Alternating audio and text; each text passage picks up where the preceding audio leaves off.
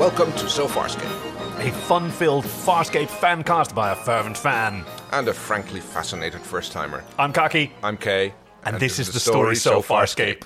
Oh, Kay. A firm fan? Well, on occasion. I mean, okay, well. you know, sometimes when Ben Browder's wearing those tight leather pants, as he has been almost constantly this entire... Oh, there's been a lot of leather on Ben, even though he doesn't play a big part in this episode. No, it's... okay, so... The story So Farscape. Take it away. The story So Farscape. A science jock gets thrown into a distant galaxy through a wormhole and has to...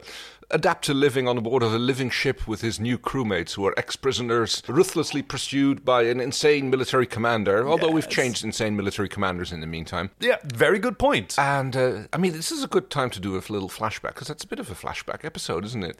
Very good, yes. Okay, I was just swept away. I forgot how much I enjoyed hearing you count it. But it's actually a very good point that you made about taking a little flashback to, for instance, Scorpius being the new insane military commander.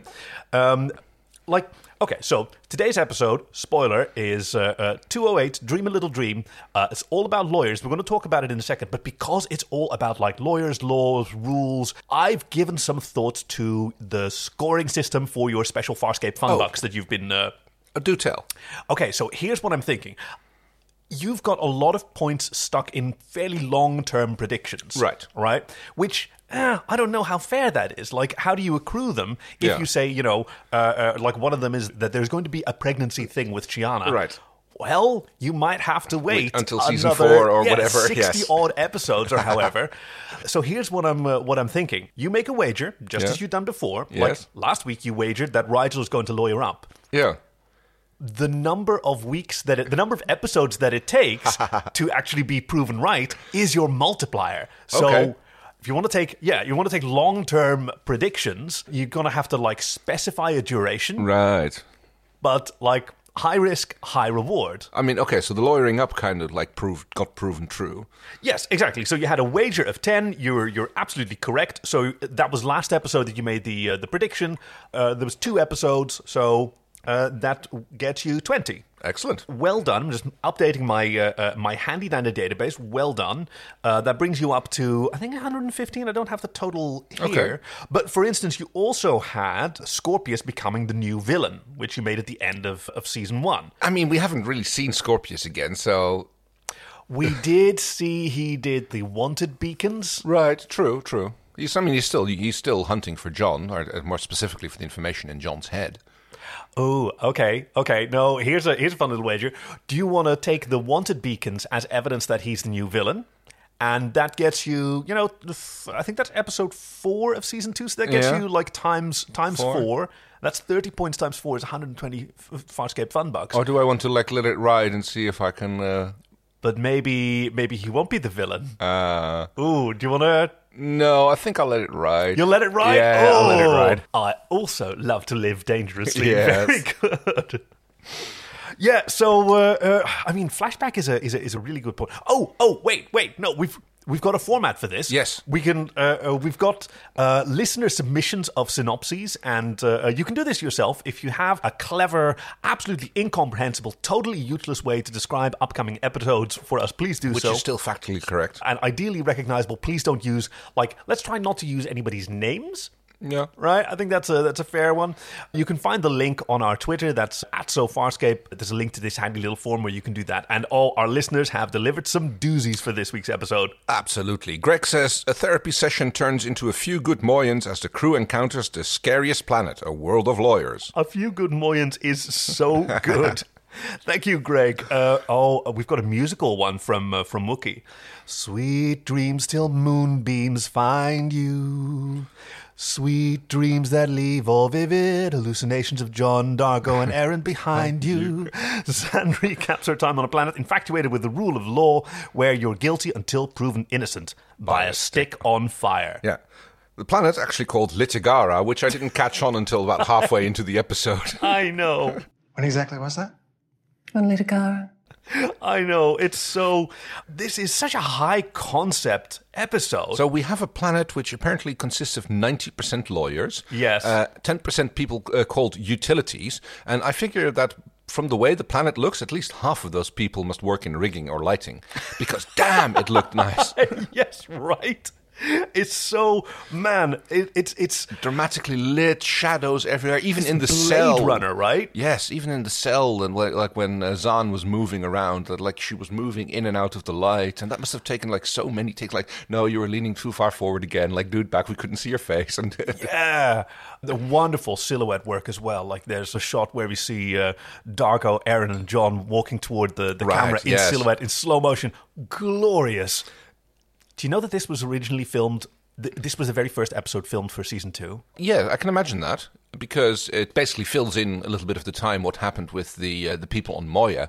Yeah. Around. But I also think that keeping it the way they did maintained the pace a lot better of the beginning of this new season. After you wanted to Agreed. resolve the tension with what happened to John and Dargo be floating out in space. Yeah. And I think like cutting it in together with this would have dramatically Just been a screaming, I mean, a very bold decision, but like, Yeah. you've just been waiting however many months for season 2 to come out, and then the first episode doesn't have like half the cast. You only have, well, they had them in Zahn's visions, I suppose, which she Yeah. has some very vivid visions. I mean, Gosh, yeah. to the point that she can't tell whether they're real or not at certain point. I mean, I guess she was in the depth of her depression or her Emotional despair. distress at that yeah. point, which shows very well. I mean, it's like, yeah, it's like I thought that was a very strong episode for Zahn. It's like it's a little bit of a throwback to the period which I think and hope for her sake is kind of behind her, but it's a good way to bring that back a little bit and show us a little bit of the tension that went on, and I Okay. really enjoyed that. Everything you're saying, like, this was originally one of the first 4 scripts written for Farscape when it was still called Space Chase, like way back in the 90s. Right. And that's why it has this almost sort of season 1 feel, like a planet full of lawyers. That's gonzo bananas. That's just bizarre. It's very Star Trek-esque. I mean, Very much I wouldn't say that's a bad thing in this case, because I thought it was a really good episode. It would have been a great episode of Star Trek. Yeah, but it's like the typical things, like we find the planet, and like, you know, the planet of the lawyer people, or in this case, as I wrote it down in my notes, the planet of the wild jail bars. Oh, yeah. It's like, yeah, you've got this jail bar, which at one point gets dramatically melted, but she could have just slipped through those. I know, they're very wide. Yeah, but Yeah. they get the alternate, like really wide jail bars, and then like with the fine mesh. Yeah. I guess again dramatic lighting, because there's some gorgeous shots where they have the shadow of that grill projected on the people sitting in the cell. Oh yeah, the whole thing is absolutely amazing. This was so the reason this was filmed first was, I mean, they were switching studios, you know, sound stages Yeah. from season 1 to season 2 because Fox Studios had been taken over by Star Wars Episode 2, and Moya hadn't been built yet. So they Right, had so to have they- an episode that didn't take place on Moya, Other than pilots, which are cutaways that they Yeah. could film later. I suppose so. Yeah, But as a result, and that's I mean, why it opens on the transport pod, I guess. Although they probably did that later. So they did that at the time of shooting, but this is one of, I think, 3 openers and buttons that was filmed in case it was going to be like if it was going to be the very first episode, they hadn't decided yet. Then it was going to be a scene between Zahn and Pilot sort of comforting each Yeah, other. yeah. Or it could have come after episode 3, or at this point where, you know, the plot hook is Kidva barbecue Some joker decided to store his Kidva barbecue in the nav linkage. by Rigel. Yes. You betcha. I had no idea it was so chaotic until I dived into, wow, you were flying by the seat of your pants. As good writers do. Writers and the animatronics team as well. Oh yeah, I suppose so. So they just had a brand new Team Rigel and a brand new like animatronic puppet that they were working on. Which they took good advantage of. I love the way that Rigel's eyebrows are still properly manicured Yes, here. they're lovely and waxed. And they had some gorgeous shots with him. Some of them a little bit CGI, but still very well done. Oh, I don't know if there's any CGI of them. Which ones are you thinking of? The one where he uses his throne sleds to float up over the lawyer the table. You can see that it's a little bit green screen, but it's like much better than they did in the first season. I mean, imagine being Tim Meaville. Imagine being like the new puppeteer. Okay, you're gonna take over. Yeah, no problem. We've got a whole team. All right, this episode we're gonna have him in every scene. Oh. Yeah, okay, so are you okay with never sleeping? Good luck with that. Because normally he's in like, what was it? Like, I mean, a handful of scenes. Like, Yeah, but this was 10 definitely. maybe. I mean, I wouldn't call it a Rigel episode, but it was a very Rigel-heavy episode. And it's nice to get that. Like, Rigel, Chi, Zhaan. Oh my god, she gets so much to do. Yes. So, shall we get started with the episode? Because we've been, nattering for a bit about... I know. We're getting ahead of ourselves, I think. Prepare for starburst!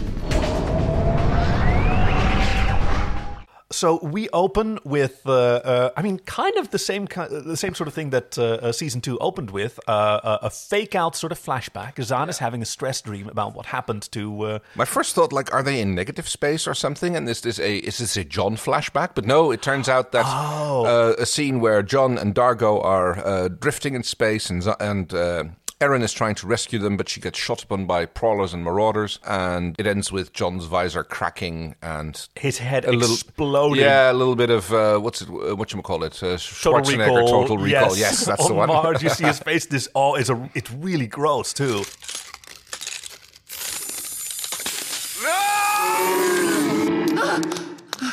Damn. Zhaan, that is where heart attacks come from. But it turns out that it's Zhaan having a bad dream whilst John is trying to fix the nav systems of the transport pod. Were you fooled? Well, I thought it was a John flashback, not a Zhaan flashback. Oh, like so, yeah. Because it's got this sort of white vignetting around the rims of the frame, sort of like a strip mall wedding photo. Ooh. Vegas wedding chapel. Yeah, there you go. Does this guy just scream Vegas or what? Zhaan wakes up in stress. John gets a little fright. He says, "You almost give me a heart attack." My circulatory organ does not seize up. Yes, but mine does. Those translator microbes, they're doing very good work here. True.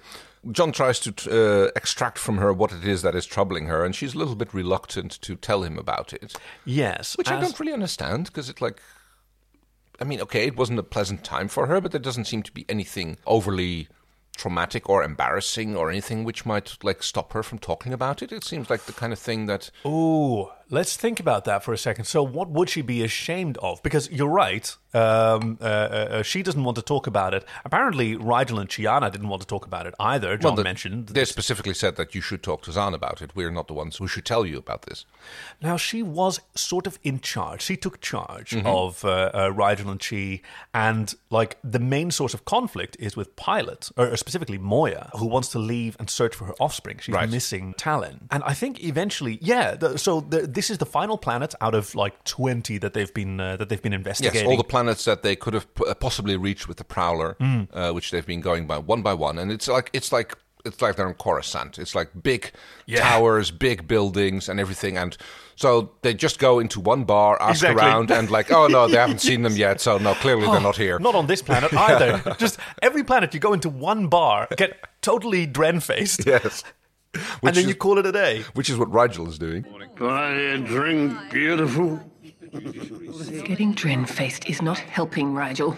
Well, it's helping me. I mean, he's putting the moves on Zhaan. She's having none of it. Chiana is doing what she does best, making friends, kicking people's ass in the background for whatever reason. And Zhaan having received no information about, I like that, by the way. A Sebastian, a Luxon, and another Sebastian. Walk into a bar. Yes. No, they didn't. Oh, not here either. So you said getting Dren-faced, but I thought I heard them use the term blaze out or something like that. Tell me why she's just going to have to blaze out. Another one of those neologisms. Maybe that was it, yes. Chill out, maybe? I guess, yeah. But yes, Zhaan I was going to say breaks down, but she acquiesces to John's insistence to tell him about it and maybe get it off her chest. And she starts regaling the tale. It's a long story, but I kind of got my hands full here. Yes, prompted by John singing. Sweet dreams till sunbeams find you. Sweet dreams that leave your worries behind you. But in your dreams, whatever they be, dream a little dream of me. Yes. He's got a nice singing voice. Yes, he does do well. Sort of okay. Which was apparently another Ben Browder ad-lib, but nevertheless, so she hooks into that immediately. I was indeed having a little dream about you. Yes. So, I can imagine Data saying that in Star Trek The Next Generation. Does he dream? I suppose he programmed himself to dream at a certain point. Yeah, it was really bizarre. He had a telephone in his chest, and that one, yes. LaForge had an anvil. Unlimited data plan. Okay. What am I going to do with you? Actually, that's the sentiment that Zan has when she sees like Rigel collapsed on the table, Chiana making trouble. She grabs both of them and oxters both of them. Yep. One under each arm out of she is strong. Drags them out. Yep. Chiana is like kind of flirting with some of the locals, and another one of the locals is keeping a close eye on them and like does little communication blips like, I think I found the right person. I'm onto it now. Yeah, she's like one of the sleazy aliens in Mos Eisley who radios back to the Empire that, I think I found who you're looking for. She is so sleazy. I don't even remember what her name is, but she's so smug and You won't be needing your communications device. There's a little scene where Zan is talking to pilots to try to convince pilots to let them stay a little bit longer, I think, so that they can do a little bit more investigation on the planet. And Zan gets framed for jaywalking. Attention, pedestrian. Do not cross. Do not cross. This whole scene is a microcosm of like acting and drama and... I was going to say Farscape. I don't know necessarily Farscape because Zan wants to keep searching. Moya won't keep searching. So Zan says, give us one more cycle of this planet and then we'll come back with or without John and Aaron. Rigel and Chiana freak out and she lays down the law. Hey, I've seen how you're melting down after just missing them, and I hate to see how you're going to freak out. Deal with your actual processing grief rather than processing trouble. She's and very talking about herself, obviously. Oh, yes. There's a little bit of projection going on there. But yeah, she, the lady who was following them manipulates the traffic light. You may proceed.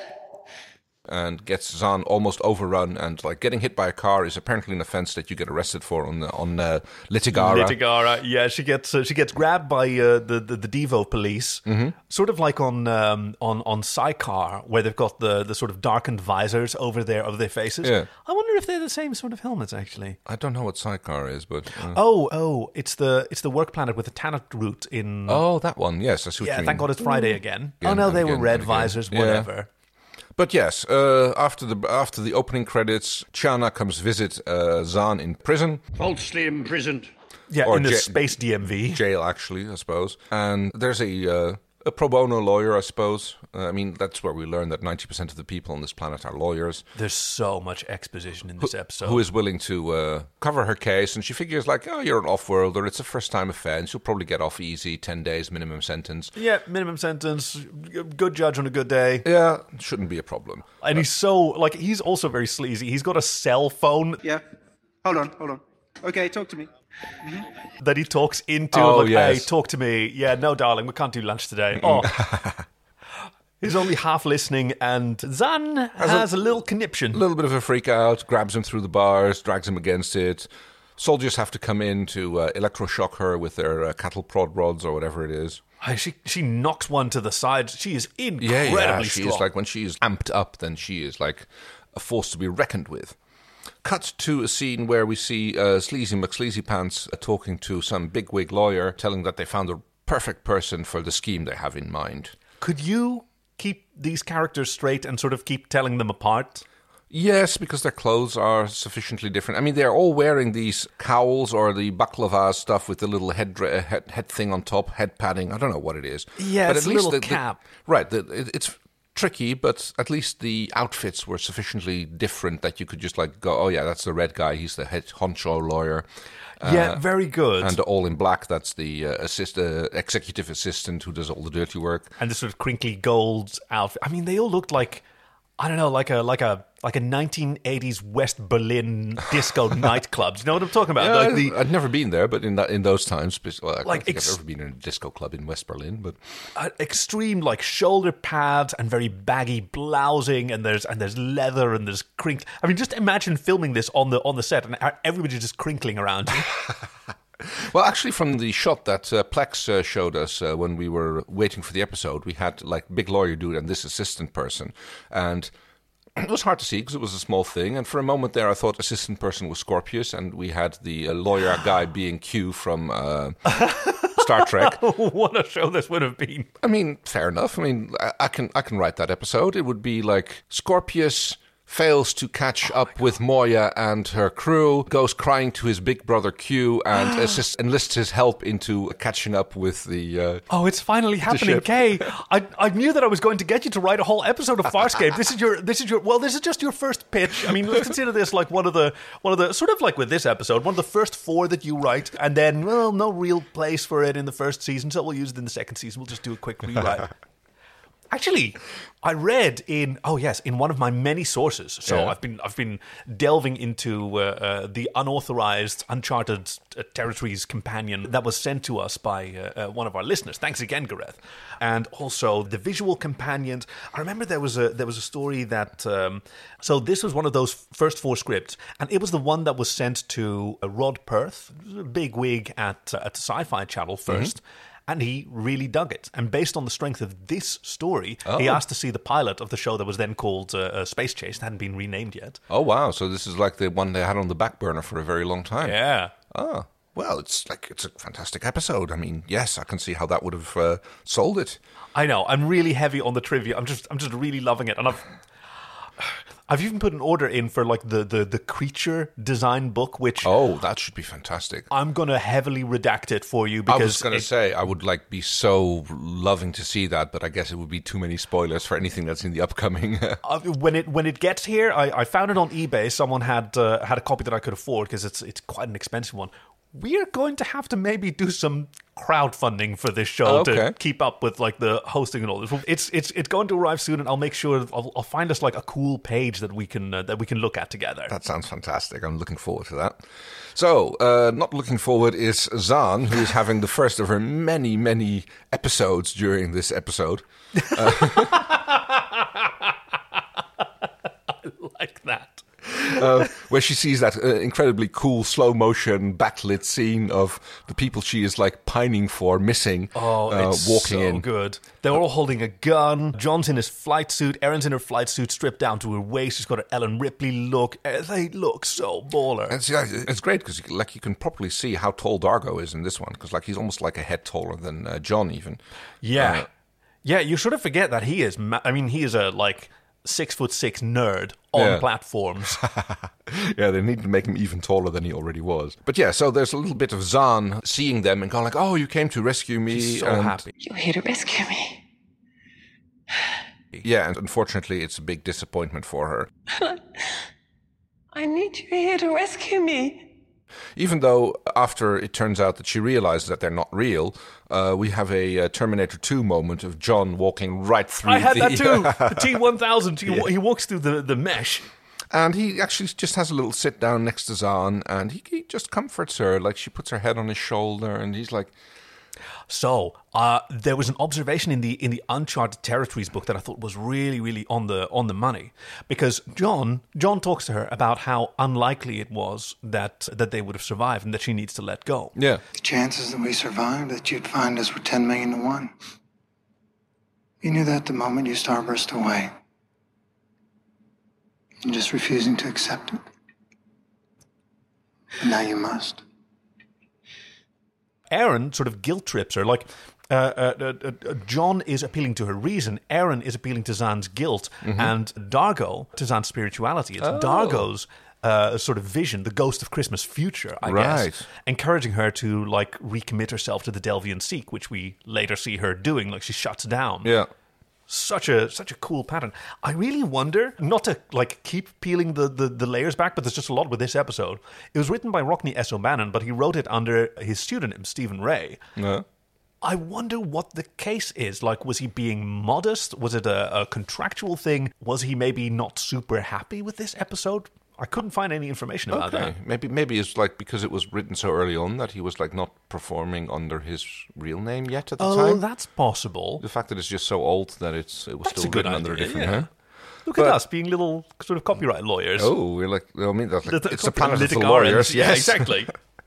After she realizes that she is having a vision or a dream or whatever it is, our little sleazeback corporate assistant shows up and makes her an offer. And at first, like, I think she's also again thinking, like, okay, am I imagining this as well? But no, she just like points her little traffic light controller device at the jail bar and melts it down. I love that effect because it's sort of like a little squirt of energy that arcs out and down from her thing and sort of melts the bar. It's so cool. So this is the thing that I kind of... Okay, so... Quick recap, quick forecap. She tells Zahn that this is her only chance to escape, and here's instructions to get the GTFO. Yep. And Zahn asks, why are you doing this? And so, do you want to escape or do you want answers? And Zahn goes like, okay, like, wanders out. This sets off the entire chain of the rest of the lawyering. Yes. But the one thing that never came up is like, how did she get out? It's like the jail bar was melted. It's like... There's some talk about like shift changes and how she managed to escape right without anybody noticing. But the elephant in the room is like, how the hell did that bar get melted? Yeah. Huh. Well, I mean, maybe she puts it back after Zahn leaves. Yeah, we don't see that. And then it's just our mystery, but clearly she left. But like, it can't be argued that she left because she's outside when she's found. Absolutely. So yeah, she goes stumbling through the alleys, and just as she sees Chiana and Rigel, there's a bright flashlight which comes shining in from above. We see that there's a dead body at her feet. Yeah. The cops are there immediately. The piece of paper with the instructions of how to get out bursts into flames like a cheap magician's trick. Yes, flash paper. I love it. And there's more shock rods being used to re-arrest her, but this time the charge is murder. Ooh, no. Look, I told you, we are not killers. Things are going from bad to worse. God, she takes a lot of shocks. And, you know, in after several decades of discourse about excess violence used by the police against certain people, yes. like it hit pretty hard. Apparently not so much for the pro bono defense lawyer, who shows up once again to greet her through freshly regrown bars and inform her, hey, the good news... Well, the good news is you're no longer facing trial on the traffic violation. You're not on the hook for traffic violations anymore. Yes, that was funny. Kind of cool that, I mean, she throttled him yesterday, and now he's back on the case. Professional pride, I suppose. There's a lot of exposition throughout this episode that I don't know that I can keep straight in my mind, because we go straight to the courtroom scene. So you mentioned the fact that the sets hadn't been built yet. I have the firm belief that they repurposed the. You know that TV game show called Gladiator, where people had to run around and shoot pneumatic guns at targets and stuff? I swear that this is that same set rebuilt. I had game show written down as well, because we pan up from Zahn's cell and through the floor and up into this huge cavernous. It looks like a warehouse, like a hangar with some cool constructivist art. The desks are really far away. There's this cool purple light. Everything is like concrete and metal paneling. It's fantastic. But yeah, I sort of expected Anne What's-her-face to like show up and what is that woman's name? Anne Robinson. Right. From the Weakest Link? Oh, that's the one. Yes. I thought it'd be really cool and sort of make a topical reference to like 2005, and then I blanked on every single aspect. Thank you. But yes, there's like a sour-faced panel of, I assume, a jury or something that are sitting there. Yeah, there's a public tribune, which for some reason has like the big head honcho lawyer on it. The judge is wearing an outfit that Guinan would be jealous of. I know. She has a huge hat. She looks like she's ready for Ascot, but yeah, she looks like a licorice all sorts come to life. Absolutely fantastic. But she wears it with such dignity. God, just imagine being this actress and going, oh, I get to be on a sci-fi program. I have to wear that?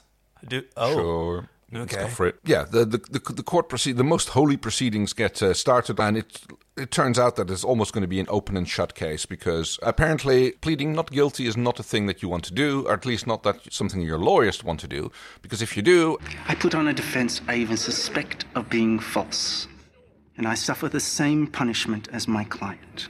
That's incredibly harsh. So no wonder when Zahn pleads her innocence, her lawyer withdraws. Right, yeah. The judge goes like, has this been discussed with counsel? And then counsel goes, no. No, it definitely does not. Well, then we can't accept your plea unless you have another attorney. Big silence. And then Rigel and Chiana both start talking at the same time. Exactly, and that really surprised me. Like, I can see from Chiana, I almost expected it, but from Rigel, absolutely not. Like, they're both surprised as well, and they sort of look at each other like two English people trying to get through a door, and then Chiana's the one that sort of runs up. I think you mean a Canadian standoff. After you. No, after you. Yes. Oh, I insist. She insisted. Now I've got to draw Blue Eyes White Dragon, and it becomes a Yu-Gi-Oh! Match. Pants down, run to the car, first one to get to the door wins. That's right. I think I understand why Chiana's the one who leaps into action, because this whole set is so huge. She has to cross like a 5-mile sprint to get to contestant number 1. She runs up and pronounces that she will be defending Zhaan. And court adjourned, I suppose. We cut back to the cell where we've got, it's so cool, Rygel leaning back against the wall, and Chiana comes in with arms full of law books, and informs Rygel that, hey, you can't lie. Wait, what? You and me not lying? I am mad. Nobody told us that. We're supposed to do this without lying. How are you supposed to do a court thing without lying? And Rygel is like, oh shit, now absolutely fails. Yes. Look, by the time that they actually get to do the lawyering, like twice, he's interrogating some witness, and he goes, but... Would it shock you to know that we have experts of our own who are prepared to testify that when we... Chiana smacks him. It's like, shut up. No question. The defense rests, Your Honor. He's pathological. He can't help himself. No. So they retreat to the best place to do some lawyer research, which is in the bar where it all started. Yes. Where they are assisted, I suppose, by the barman, who's one of the utilities. Yes. The other 10%, the underclass, because we learned that the victim... The bartender is a cute gentleman. He's got lovely short hair, and he pours them all a glass of exposition and leaves the bottle on the table for them all to enjoy. Okay, so the victim was like Wesley Ken, and he was a utilities rights advocate, and he was, it was a political assassination probably. And God, the laws didn't used to be that complicated. What else was it? The book. Yes, he slips them a little, rules of golf-sized pocket book. Yeah, a little book of calm. Which apparently is everything that the laws was based upon. This is all the law used to be, but then everybody started becoming lawyers, so in order to be able to accommodate that many lawyers, we had to get more complicated laws, but this is the only part that really matters. And at this point, I'm thinking, okay, we have a Chekhov's law book here. Right. This is going to come back, and in a way it does, but not in a dramatic way that I thought it would do. What were you expecting? I don't know. I thought there would probably be some sort of ass-pull from Rygel based on the book. Well, but here it says that such and such, blah, blah, blah, blah. I mean, which we kind of do. Kind of get that. He gets his eureka moment. Yes. What did you say? You're a genius. I mean, not quite... those levels, but yes. LaForge levels of, that just might work. Okay, we have a lot of court scenes. So let's sort of wrap through the beats, because... throughout all this, Zhaan does not want to be defended. No. She's really concerned, and she feels responsible for Chi and Rygel. Yeah, she wants to basically take her licks, and as long as it means that Rygel and Chiana get to go off the hook. I mean, we have to do the beginning of the next court scene, because Chiana is on the desk. She is completely drilled-faced, or at least suffering the effects from a hangover. And to be like, no, it'll be fine. I can do this. And Rygel goes like, no one will notice my face down here. Yes. Rygel gives her 3 pills. Take one now, one at lunchtime, and one later if you need it. And almost immediately afterwards, Chiana is talking at 1,000,000 miles a minute, bouncing around all over the place. Yes, Your Honor, yes, I have questions for the witness. Yes, I do. Oh, I definitely do. Oh, I definitely do. Did I say I did? Because I do. She's just absolutely unstoppable. This was fantastic. I mean, Gigi must have had so much fun just really hamming it up and playing Chiana on 11 or 12 probably. Yeah, just have sugary breakfast cereal soaked in coffee and go. Because it's only going to last 20 minutes, and then I'm going to have a gastrointestinal infarction. Well, that was Rygel. You little toad. You had to go for helium now? Yes, that's another great one. Chiana's actually holding a great speech, and then it's interrupted as she starts speaking with a helium. Because Rygel is sitting there farting it lasts several seconds. It goes on so long, and he says, I get nervous. It happens. We're in court. Sue me. Yeah. This episode was cuckoo. It went all over the place. It's so dramatic. It's so cartoonish. It's an absurd concept. Half the cast isn't in it. Like, what other show other than, well, there's tons and tons of exposition, so maybe Star Trek. Right, yes. There's a little bit of back and forth when they're questioning the lawyers. This is where Rigel gets smacked over the head a few times by Chiana when he, like, starts to venture into, like, not entirely true territory. We know for a fact that the time of death couldn't be when you said, because... You cannot lie. He's not the only one suffering consequences. Zhaan tries to change her plea to guilty. Right. Which Rigel steps up and he says, hey, yesterday you wouldn't accept an innocent plea without agreement from her attorneys. Yes. Does that same rule still apply? And, like, the judge goes, like, guess so. A couple of guards grab her and she gets this little mesh in front of her face. Good job. Yeah. Good job actually covering the... I just realized. I heard it in my headphones that, like... We're sort of physical podcasters is kind of a thing. I mean, you should see the amount of gesturing and we do while we're doing I do. Well, you do, but occasionally our listeners don't get to see the benefits of... Hey, maybe that'll be a Patreon exclusive. Oh, how? Oh, no. Oh, no. Oh, no, it absolutely won't. If we do a Patreon, we will spare you that. How's that for a deal? That sounds fantastic. I'm sure that people will pay us not to have to watch us. Oh, hold on. Wait, no. That is not true. Right. So, let's see. After a day in court where not much gets resolved, but again, the hotshot lawyer, about whom we have learned that he is actually the planetary leader because his law firm is the current one in power. It's so much exposition that kind of doesn't matter, but yes, those are the political machinations, and the lawyer class, the 90% think that the utilities don't need more rights; they need to work harder.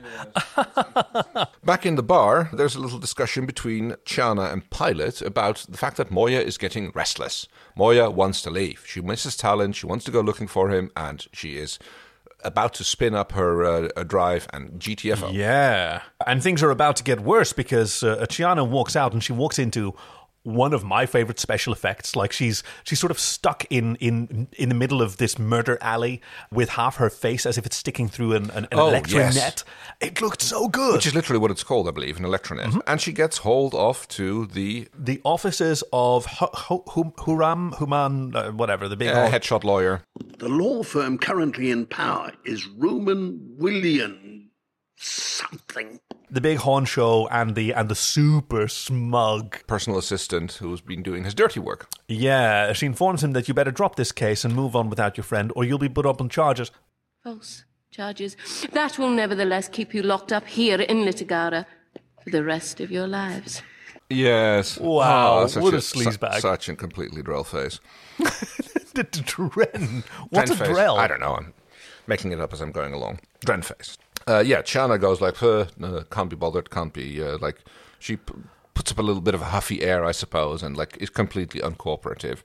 Yep, she's kicked back out, after which Pilot informs her, hey, we heard the whole thing. Yes. Your comms, which Sleazy McSleazebag took off of her and dropped in a pint of whiskey. Pint? Half a gallon of it. Right? It's a very generous supply. Gosh. That's a fishbowl that he had there full of it. Well, he takes a lot of meetings. Heard the whole thing and want to give them some extra time because, yes, this injustice will not stand. Even as much as she wants to find her child, Moya still, I mean, she has hung out for almost 20 days to try and help visiting all out. These different planets, 1 bar per planet, no more. It's a shame that Moya didn't have a recording. I mean, on Star Trek: The Next Generation, that's how this would have been solved. They would have found a recording of this confession, essentially, by the villain. Yeah. But that's not Farscape. And it might not be admissible in court and hearsay and all that kind of thing. Because that's another thing I noticed. They're not very much about truth-finding in this law system. How do you mean? The whole thing with the bars of the cell melting down, the fact that the body ended up there, they're not investigating like how did he get there, what happened with the murder. There seems to be a lot of assertions, but not a lot of fact finding and finding out what it is that actually happened. Yes, we briefly see a forensic scientist take the stand, also a lawyer himself, but we don't get a lot of cross-examination because that's the one where Rigel keeps lying, and they don't actually have any contrary evidence. This may be the death of 1,000 cuts that this script went through multiple iterations. It was essentially rewritten because the ultimate resolution is the victim of this murder had blue eyes, and blue-eyed people get moonburned when they're out on when both the moons are out. as was the case on the night of the murder. Yes. But the body showed no such burns. Whereas the first officer on site did. And that's used to establish this sort of causal link. But like there was original script where the officer was implicated and indicted, which isn't really happening here. We don't even get who the identity of the murderer is. Zhaan is being straitjacketed up for her next appearance in court, or maybe even as a precursor to her execution. I mean, it's an appropriate sort of thing because she is completely catatonic. She's just chanting and praying, and as we see her later. And we've seen her throwing people around like nothing. Mm-hmm. When she has a vision of Dargo showing up. Sweet Dargo. This is not the first time you've had to endure a cell like this. Oh, yes, you're right. She's not chanting yet. It's the vision of Dargo that encourages her to go back into the Seek. He mentions that he has seen... I have known thousands of warriors on countless worlds. More, yeah. That seems like a lot. Yeah, more worlds than warriors. So he's been to over 1,000 worlds, and so he's met less than one warrior per world. Because you sound like Bilbo on his birthday. I've met more warriors than half of you, and the other half as well as they deserve. But of course, these are imaginary figures. I mean, she's clearly been paying close attention, as the Uncharted Territories observed, because her virtual recreation of John mentions Disneyland. Yes. So he must have mentioned that at some point. And she confesses to him that that's right at the end. It's like half the time I have no idea what you're talking about. You and me both. Yeah. Chiana comes back into the cell where Rygel is actually holding Zahn's hand, which is like kind of like, which she quickly snatches away when Chiana appears, who seems to be in good spirits. Yeah, because she has an angle that she can work, and that's like she's all about the angles, especially her cheekbones. Gosh, yes, oof. Grabs Rygel's communicator to get back in touch with Pilot. This is a tense moment where we left in doubt whether or not Moya has already left, but this is when we hear that Moya heard about all the everything that went down, and that she's decided to give them a little bit more time. Gosh, aren't we lucky that the Treaty of Mintaka 3 is admissible in court? Yes. And the good news continues, because Rygel has another eureka moment. The first one was in the bar when he was quaffing his second pint of exposition, and that's when I think he realized that the victim had blue eyes. Yes. Something that we weren't told at the time. He holds up a picture and the bartender goes, "Oh, that is him." Good. Yes. And he has another illuminating moment here as he's reading the Axiom, which is their the golf rules book. Because they have the flaming stick of truth. Pretty interesting, isn't it? The flaming stick.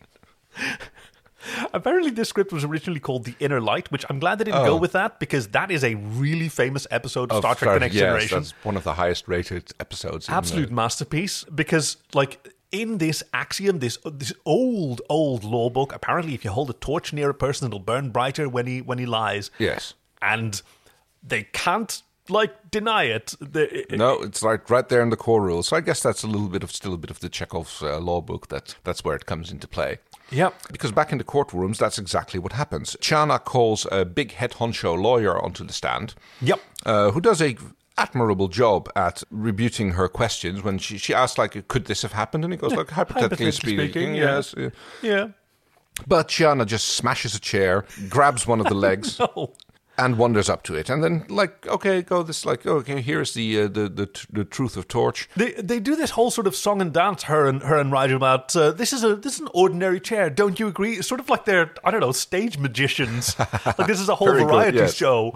And we'll need one assistant and 2 small aubergines. But they are both in their element at this point. It's fantastic. Well, a lot of truth is only ordinary wood. Finally playing to their strengths. Yep, and the judge kind of is a little bit reluctant, but she goes okay, and the head honcho lawyer goes it's a metaphor, you're not supposed to take it literally, but it's in the law book. Exactly, there's nothing in the rules that says a dog can't play basketball. Fair enough. That's how we got Air Bud. Lovely movie. Is it? I don't know. I haven't seen it, and that's why I caught your bluff. I always there's been a few basketball movies that's Air Bud and a Space Jam, and I always get them confused. How? What? One of them has Bugs Bunny, the other one has a dog. Right, but I think they both have Bill Murray, don't they? What? Oh, wait. I'm not sure. I could be wrong. No, you're thinking of Osmosis Jones. And that he also, but I'm pretty sure that where the whole movie takes place inside Bill Murray. But I'm pretty sure that Bill Murray is also in at least one of the two. I think he's in Air Bud, but whoa. Yeah. Okay, well, I stand humbled. Apparently you know more about Air Bud than I do, which is that one thing.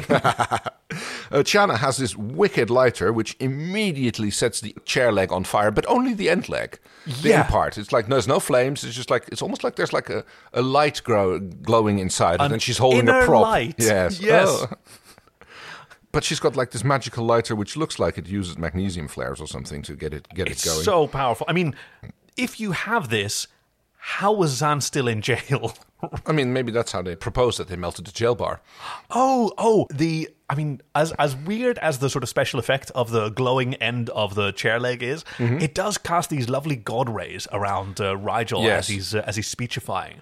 I've got to say, I loved it. I was not a huge fan of this episode the first time around, as has been the case with some other episodes, but man, I loved how wild it was. I thought it was fantastic. I loved it to bits. Head honcho lawyer on the stand, especially when the torch gets brought out, sits there doing... I mean, I can only say, like, he looked like John Cleese doing an unimpressed face. I mean, like, look at... Yes, I know what you mean. He's got the DreamWorks face almost, the head tilt, really... And yeah, they start putting some questions to him. Like, they reiterate how the oath that they take to tell the truth, the whole truth, and nothing but the truth, and then he vows on that, and that is the most sacred oath that a Lisigaran can take. Yep. I mean, he doesn't seem to be too impressed by the torch, because he starts, like, flat out lying. Yes, of course I'm speaking hypothetically. They ask him, like, did you arrange the murder? Do you know about the plot? Did you do anything? Did you order the code red? Wait, what? Oh, it's A Few Good Men with Jack Nicholson. But instead of breaking down, they cheat. They play to their strengths. Massively. Somehow they get a pilot involved who makes Moya do something. Science bullshit is beamed down into... I mean, this is the next generationist resolution where it's just, we found this other purpose for the saucer. Bounce the particle things of the main deflector shield. Invert the polarity of the... Oh, yes, and we've soured the milk. Now we can do it. They flare the torch up. And they convince the court that you can see our cool light... He must be lying. Yeah. And if the stick is lit, you must acquit. Oh, man. Yes. Oh, no. Fantastic. We got an episode title here. Cool. I'm kind of proud of myself, yes. I've got to say. But, okay, so all's well that ends well, and just like that, we're out of the flashback and back in the pod with John and Zan. And... this set, so this transport pod set, is super boring. There's nothing going on here. It looks really fake. Yeah, there's a console in the middle with some deck plating that John keeps pulling out and disappearing into a couple of sleeping benches, which Zan is still reclining on, and just some Moya ribs, and that's it. But, like, the last time that we saw it, I mean, we spent a lot of time in here in the flags, but then they had steam and the lights were going, and it looked much more alive. And Weekend at Bernice, there was a lot of pod action there as well. A lot of pod action. But it sort of goes to show, like, these sets were built on a budget. It was very expensive for Australian terms, but they were built with, like, ingenuity and practicality and brought to life, much like the puppets themselves. Like... design only gets you so far. The rest is animation. Literally like the endowing of something with life, which when it's not being done to a set like this, you can really see how that it's kind of dead unless you actually pump life into it. A little bit of moving lights and dramatic mood lighting. Like, I mean, it didn't jump out at me to be lacking that particularly. Because it's a really lovely scene between John and Zan. He understands that, like, how she's been troubled by this, and really, I mean, all's well that ends well, I suppose. Yeah, they have a first season happy sort of come down after the intensity. Alleviated even more by the fact that Moya apparently is back in communications range. Triton, Zan, are you there? Sparky, we're drifting dead. They're talking to everybody. It's like, what kept you? And it's like, well, somebody left their barbecue in the navigation system. Rigel's been like hoarding food again, apparently. Well, what did you expect? It's nice to hear your voice again. What do you expect of Rigel's? Literally what's said, which I think should be a wall tile on Moya. It's like, maybe in the bathroom or we weren't going to talk about Moya's bathrooms, but like somewhere in Control or something. There's like a big sign on the wall which says, what do you expect of Rigel? Very good. Well, after this episode, I expect a lot more. We've never seen him step up to the plate like this before. And I love how John calls Zahn a tough little pal. Oh, yes. 10th level. 10th level, yes. He says 10th level, but tough little works as well, because he says, like, when you get to level 11, you get the TV ministry. Yes, and that's when she goes, like, I have no idea what you're talking about. It's like, you and me both, babe. Most of the time, I have no idea what you're saying. Neither do I. Good episode. Hey, going back to the beginning, John says he understands why she didn't want to talk about it. Why do we think that is? No, because I don't. Is she ashamed of descending into the Seek, of failing to protect Chiana and Rigel? I think it's that, because we see that very much in the beginning, when just before the jaywalking scene, right? When she's like, she literally goes like she's taken control. She's stepped up. She literally grabs them both by the ears. She literally calls Rigel and Chiana children. Yeah. I guess she misses like the other people around to have a little bit of rapport from. Maybe also that she gave up.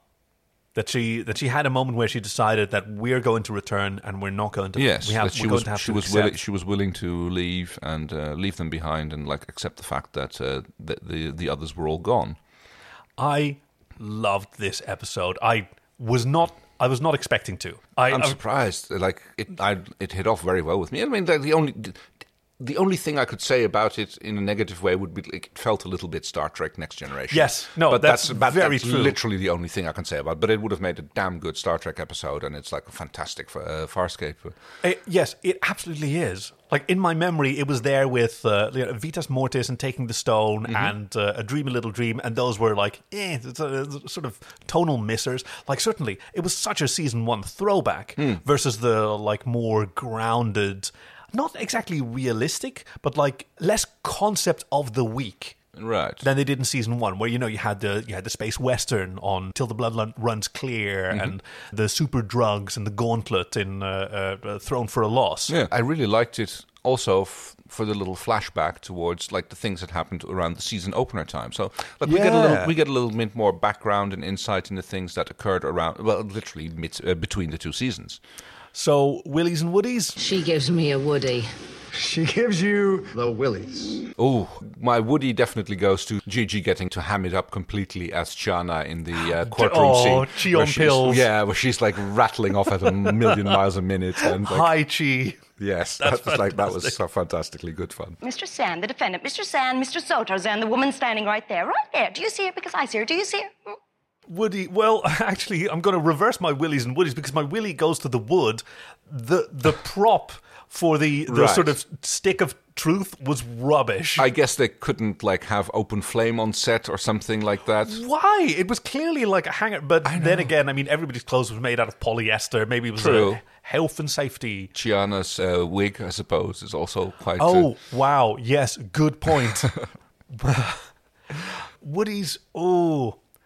it's that shot where Dargo and Aaron and John are just walking down the... Yeah, that is a powerful gif. Yeah, very much so. Willie, for me, I guess it would be like the lawyer planet where the whole lawyerism seems to be kind of weird because like they were willing to like give someone a trial for traffic violations, but the execution would have almost at one point it almost seemed like, oh yeah, they're going to kill you, and like it's all said and done. I mean, if they hadn't like changed lawyers, it would have been an open and shut case, and like no finding of truth, no nothing. It's just like, here we go, there you go, you did it, and we're going to execute you tomorrow.